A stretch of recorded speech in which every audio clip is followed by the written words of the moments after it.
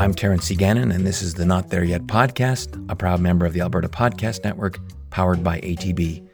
Thank you so much for listening.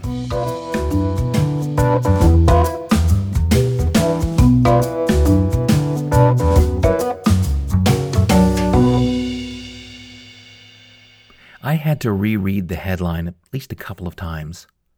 Podcast platform Himalaya raises $100 million, launches apps with tipping function. $100 million? What on earth is Himalaya going to do with all that money? Besides, of course, the oddly headline-worthy tipping function. Then it occurred to me, the Oprah and LeBron show. The two stars would richly deserve that money just so long as their deal includes three important words: only on Himalaya. At that point, Himalaya is only 2 tweets away from over 80 million high-engagement Twitter impressions, and that's the whole game, of course. Content really is king. If there is any doubt about that, just ask Netflix. On the other hand, if all that's delivered for the $100 million is exclusive distribution deals with those who need no further introduction other than their first name, that will be a crying shame indeed. The good folks at Himalaya didn't ask me, but here are my thoughts as to what they should bring to market with all that money. My qualifications for this, you ask? Virtually none, other than I produce 2 podcasts. That, and I have noticed something really important missing from current podcast services, which I simply cannot believe wasn't delivered ages ago by at least one of the major podcast platforms. Nobody can tell me how many people are actually listening. The nearest analog is the widely referenced industry standard download count. It's virtually a meaningless number beyond the broad, qualitative characterization of the audience size. Technically, a download is nothing more than moving a digital file from one place to another, such as from the podcast hosting service to your phone. That's it. That's all you know for sure. Beyond that is anybody's guess. Even when a blockbuster like NPR's Serial podcast has been downloaded over 300 million times, there is still only one rather useless fact known with 100% accuracy. One file or another was moved from one location to another that many times. Whether that file has ever been decoded by a piece of software to generate audible sounds to which one or more pairs of ears listens, that's an entirely different matter.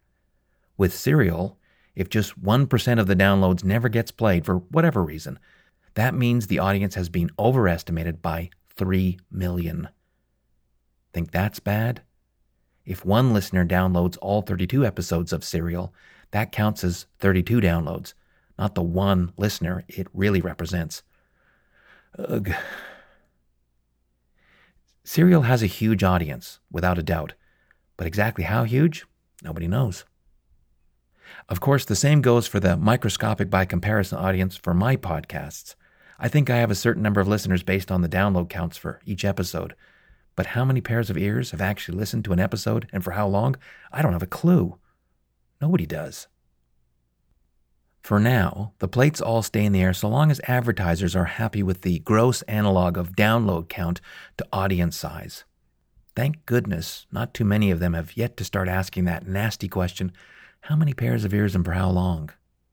Not to mention that other, even nastier question, and did they just skip over my ads? Suddenly, images of dominoes falling, houses of cards collapsing, and steam locomotives colliding head-on spontaneously popped to mind.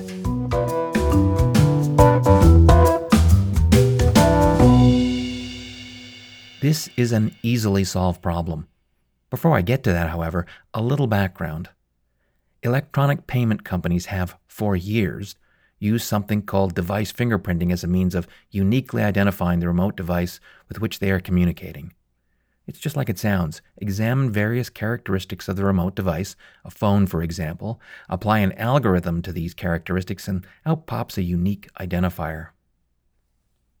For the payment companies, alarm bells go off, strobes flash, sirens wail, and the CFO's phone rings in the middle of the night when somebody claims to be you, and that pesky device fingerprint doesn't match. While it's possible you upgraded your phone since the last transaction, which means a new device fingerprint, of course, it is much more likely it's some miscreant just pretending to be you. That miscreant will go to great pains to look and behave remarkably like you in every way until, in the end, the device fingerprint doesn't match. At that point, the jig's up. Payment declined. The term device fingerprint is somewhat of a misnomer. It's nowhere near as deterministic as a human fingerprint.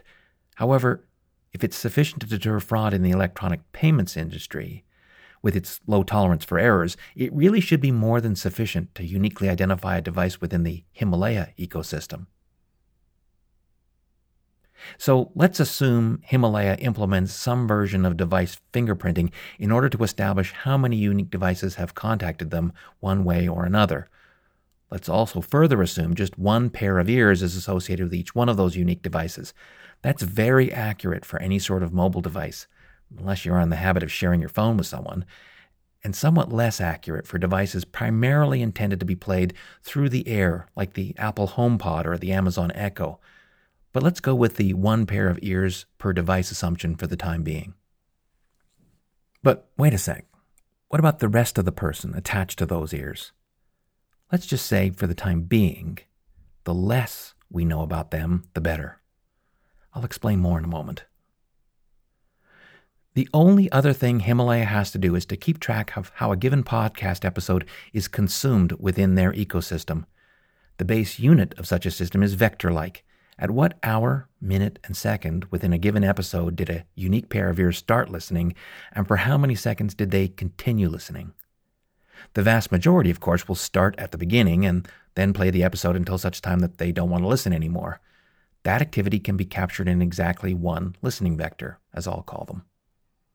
If the listener starts and stops an episode 3 times, that's 3 listening vectors Himalaya needs to capture.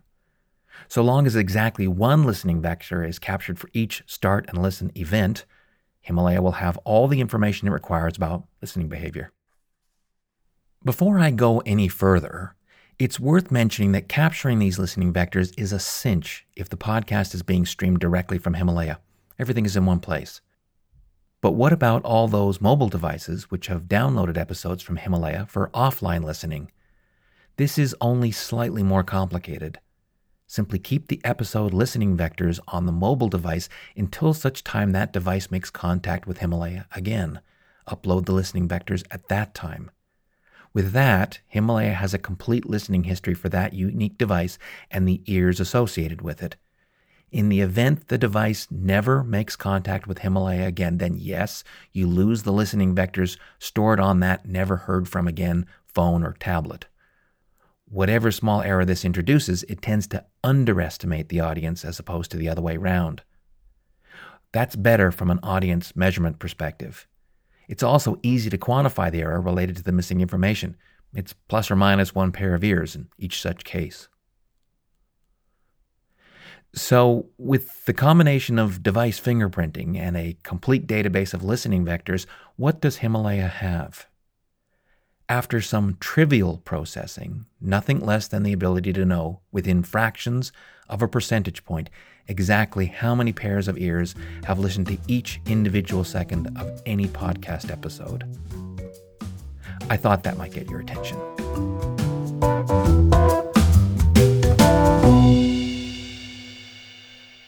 From this treasure trove of data, everything else is built. Most important to me, the podcaster, Himalaya can provide data which shows me how many unique pairs of ears have listened to each individual second for each of my episodes distributed through their service. Of course, what they would also do is plot that out for me in a variety of ways so I'll be able to easily visualize the parts of my episodes which work and the ones which don't. Ideally, Himalaya will also give me the ability to slice, dice, aggregate, or drill down into the data at will. At the very least, it would be great if they let me download the raw data for these kinds of machinations. However, in order to find the party with the most to gain or lose, follow the money, which inevitably leads you to the podcast advertiser. They would have access to the same kind of analysis, but in their case, they will care mostly about the portions of the podcast episodes where their ad spots are located. They'll be able to determine second by second how their ads performed. This level of detailed analysis has knock-on effects to other capabilities. What the advertiser pays, for example, should be related to the precisely measurable audience size for their spots. Put an ad on the Tim Ferriss Show and you pay a lot per ad. Put an ad on one of my podcasts, please, and, well, let's just say you'll pay a whole lot less. But the price per unique set of ears will actually be the same for either Tim's podcast or mine. The advertiser simply has to make a decision as to the number of ears they can afford to attract for a given ad and the most effective content in which to embed their campaigns. This would also enable additional features for which the advertiser might be willing to pay a premium. How about the ability to disable the fast forward button during their ad spots? If that's a little too on the nose for either the advertiser or the audience or both, how about the ability to move the listener right to the offer code part of the ad when they hit the fast forward button and then continue with the podcast content with another click of the fast forward button? This approach also enables Himalaya to sculpt the listening experience based on how the pair of ears wants to pay for their episodes. If they want to pay for a Himalaya subscription, the ads are automatically skipped when the subscriber plays that episode, as if they were never there.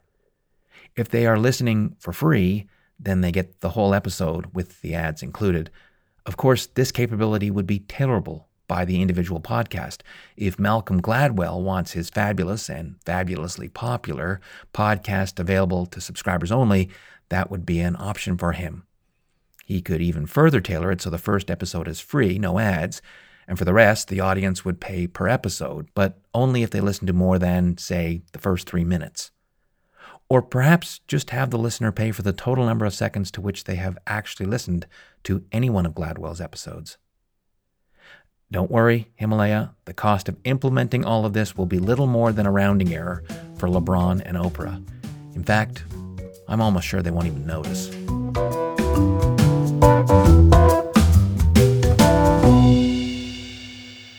So what about the rest of the person attached to those wonderfully monetizable set of ears? Don't we care about that person? Of course we do. But here's an unassailable fact standing in the way. Every piece of additional information we collect about those ears, beyond what is absolutely necessary to identify them as unique, is one piece of information which, sooner or later, somebody is going to object to Himalaya collecting. In other words, it becomes a privacy problem, and the world is becoming justifiably more concerned about that all the time. So, Himalaya, do the device fingerprint thing to support your audience measurement objectives, but absolutely no more than that. Accept the fact there are some tantalizing demographics which will simply be out of reach in this proposed paradigm. The Facebook of podcasting is exactly the opposite of what you want to be. Moreover, you will do well to be totally transparent about what information is used in your fingerprinting algorithm, stressing the fact it contains no personally identifiable information. You may even want to go one step further and publish it as an open standard, adoptable by any and all stakeholders, including your competition. All the users of that algorithm would know is that some pair of ears out there likes to binge listen to episodes of the Oprah and LeBron Show.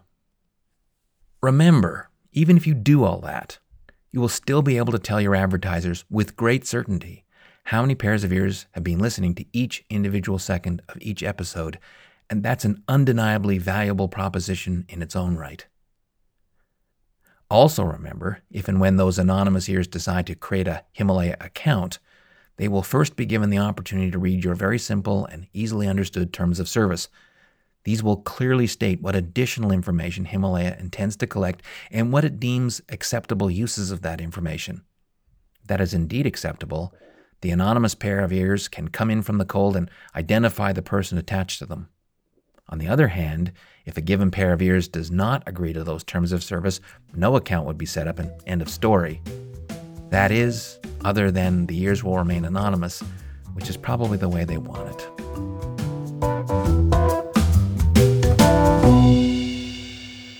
John Wanamaker, the American retail and marketing pioneer, was famously credited with the saying, "Half the money I spend on advertising is wasted. The trouble is, I don't know which half." If Wanamaker were alive today, I wonder if he would update that for advertising in podcasts. Something along the lines of, "Some of the money I spend on podcast advertising is wasted. The trouble is, I don't have a flying clue how much. maybe all of it. However, this has nothing to do with the suitability of podcasts as a medium for advertising. In fact, I would anecdotally argue the exact opposite. It's a fantastic medium for advertising. It's way more engaging than music and is available in all sorts of places, like moving cars, for example, where video is simply not an option. All podcasting lacks is a tool for the accurate measurement of the audience. But finally, back to the LeBron and Oprah show for a moment. Before Himalaya were to sign these superstar, surefire audience magnets to a multi-megabuck only on Himalaya deal, doesn't everybody want to know precisely what is being paid for the attention of that massive audience? Not the least of whom Oprah and LeBron? I'm quite sure they do. That's why, with the features described here, they would want to be only on Himalaya in the first place.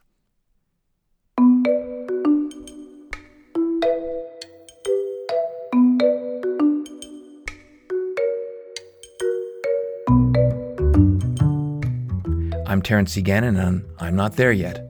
Once again, thank you so much for listening to this episode of the show.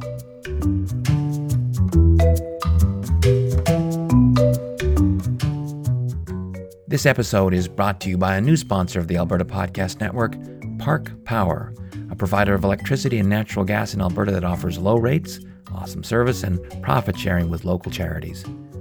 Did you know that in Alberta you get to choose who to buy your energy from? If you choose Park Power, your money stays here. Plus, Park Power shares its profits with local not-for-profits that are working to make a difference for their communities. Shopping local is very important to Park Power's owner, Chris Kosowski, and as a member of the Alberta Podcast Network, we love local too. So we're, well, kind of like family in that regard. Learn about keeping your power purchases local at parkpower.ca.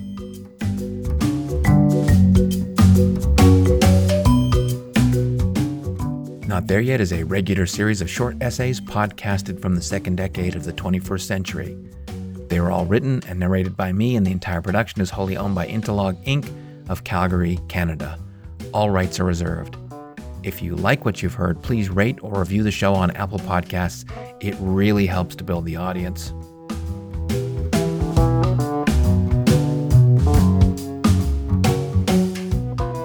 As I mentioned a moment ago, the Alberta Podcast Network is powered by ATB, as we like to say, like a bank, but better.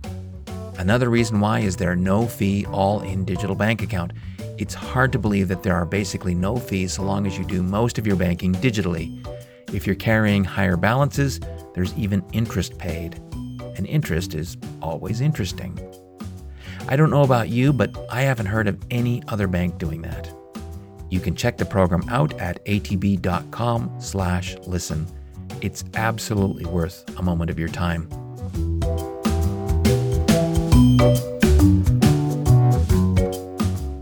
Thank you again for listening, and I'll be back soon with another episode. Until then, remember, it's the journey, not the destination. It really doesn't matter if you're not there yet.